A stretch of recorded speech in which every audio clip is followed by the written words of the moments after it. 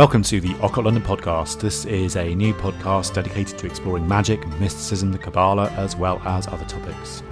If you like the podcast, please write a review and rate us on iTunes or whatever platform you are listening to this on, as it will really help us to get this message out there.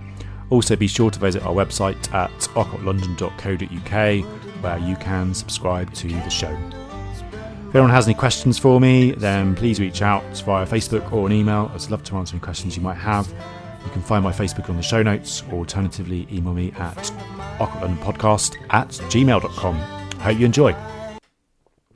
As we've seen over the last few episodes, we're doing a kind of series looking at the different models of magic and how they can kind of help us as magicians to understand the world and improve where we are, essentially. And we've been covering different models. So we looked at the spirit model, we looked at the energetic model, we looked at a psychological model, and also I wanted to cover briefly the information model, which really kind of crosses over into cyber magic, really. This is a relatively new concept in terms of magical thinking and how we kind of understand the world. It's been very popular since the 1980s with the sort of development of, cyber magic and this kind of chaos magic scene. The basic concept of it is that energy needs information in order to tell it what to do. So the magician does not kind of assume the energy directly, but rather uses the matrix or the blueprints that control it and then is able to influence the energy quicker. The magician as well, the information doesn't really have any kind of mass or energy to itself, so it's very much a thing that can be manipulated depending on the will of the magician. And the idea is really that energy is a kind of DUMS. It's not something that is particularly powerful in itself. It needs a direct command in order to use it, and also information does not have mass or energy, so it's faster than light. It's not bound by any kind of restrictions or the space-time continuum of Einstein, so it can be transmitted or tapped into at all times as well.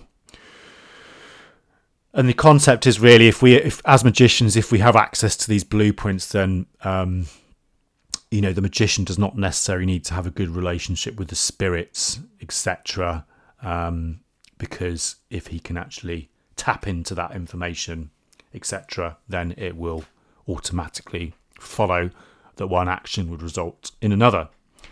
As we've been seeing, Fatih Ud has written a really good book covering some of these models, which is worth checking out. One of the examples he uses to discuss this model is the example of homeopathy as a good example of the information model of magic. And the system is known.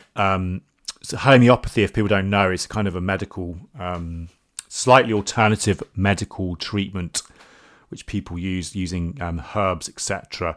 And it's known to work with dilution or potentiation. So a minute dose of the original kind of herb is put into the water, and then it's activated by shaking to the point where there is basically an unnoticeable amount. So it almost kind of completely disappears.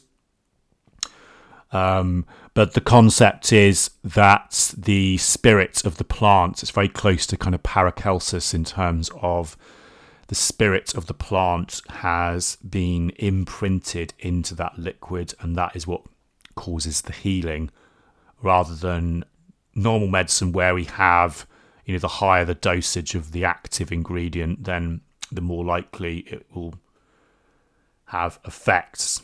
So it's this idea of the plant has essentially imprinted this information essentially onto there, or this blueprint, which then goes in and then it kind of causes changes. He also mentions about another example as well with regards to kind of like a remote healing piece as well. So in the spirit model, one would she would actually kind of evoke a spirit to go and ask it to heal someone. So, for instance, you might evoke the Archangel Raphael to go and help someone heal if they were sick. And we would believe that the spirit would be objectively real, who will then travel across time and space to heal that person. In the information model, however, the intention of healing would be turned into essentially like an algorithm, which would then be transmitted to the target in a way similar to the way sort of scientists would hope to exploit, things like quantum entanglement and things like that. So the target's mind would receive the information and then it would essentially execute it within the brain, and then obviously it would make some changes as well. It has some similarities with some of the work of the Theosophists, so particularly Dion Fortune. If anyone's read any of her books, if you haven't, I would highly, highly recommend them because they are very interesting, although do have some slightly dated views, as she was writing in the Victorian period.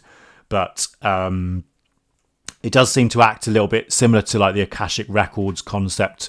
The Akashic Records, if people don't know what that is, basically it's like a library of information that exists out there on the astral plane or in the spiritual plane, and every single idea, every single concept, every single thing that's ever happened is meant to be within this Akashic record, and you can access it.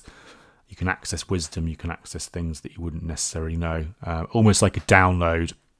So very similar to this information model in the sense that the magician would almost go into this hard drive or into this cloud drive where the information is stored, download it, and that would be the way it would work. And the way, and it's also quite similar to computing from that point of view, because you have this concept of the Akashic Records is continually recording everything, like a hard drive. So it's very, very interesting. With regards to Dion Fortune, she uses similar kind of principles to develop the telepathic theory of magic.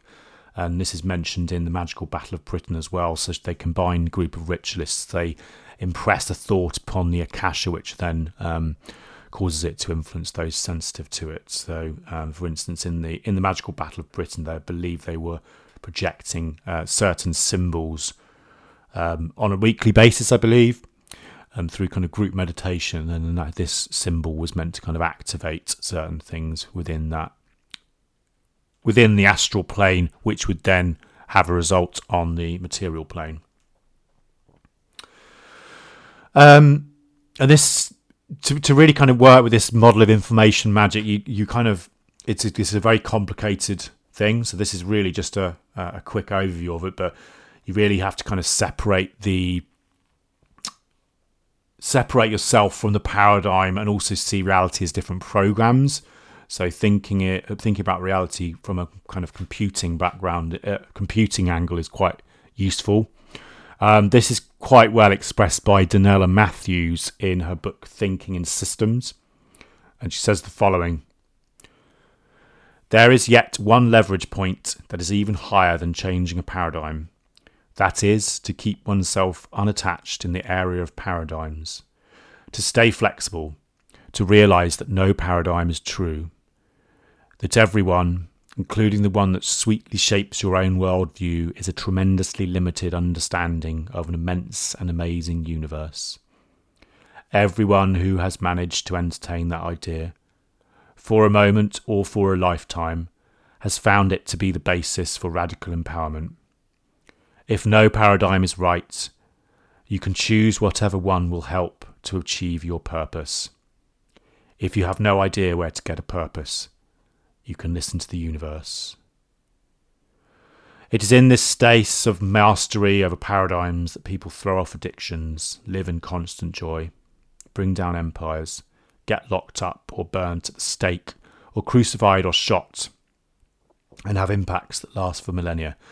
And that's from Donella Matthews, Thinking in Systems. So, what she's talking about there is really this concept of we can always choose which program we approach the world from, and if we follow a certain process, then that program will result in manifesting something. So it's it's quite a complicated model to understand. I think I'm still learning bits about this myself as well. I'm definitely more familiar with the energetic and the spirit model would be the kind of main ones that I've worked with, but it's very interesting anyway. So yeah, I hope everyone's enjoyed this quick episode. Thanks very much for joining this week on the Occult London podcast. I hope you enjoyed it. If anyone has any questions for me, then please reach out via Facebook or an email. I'd love to answer them. My email is occultlondonpodcast@gmail.com. Also, we really want to develop this further, so we'd appreciate if you rate the show or leave a review on iTunes or whatever platform you are on, as this will mean more people can see it and hopefully get some value from it. Also, be sure to visit our website at occultlondon.co.uk, where you can subscribe to the show. Catch you all soon, and thanks very much. Silver soul enshrined, celestial rhythms, starlight thread in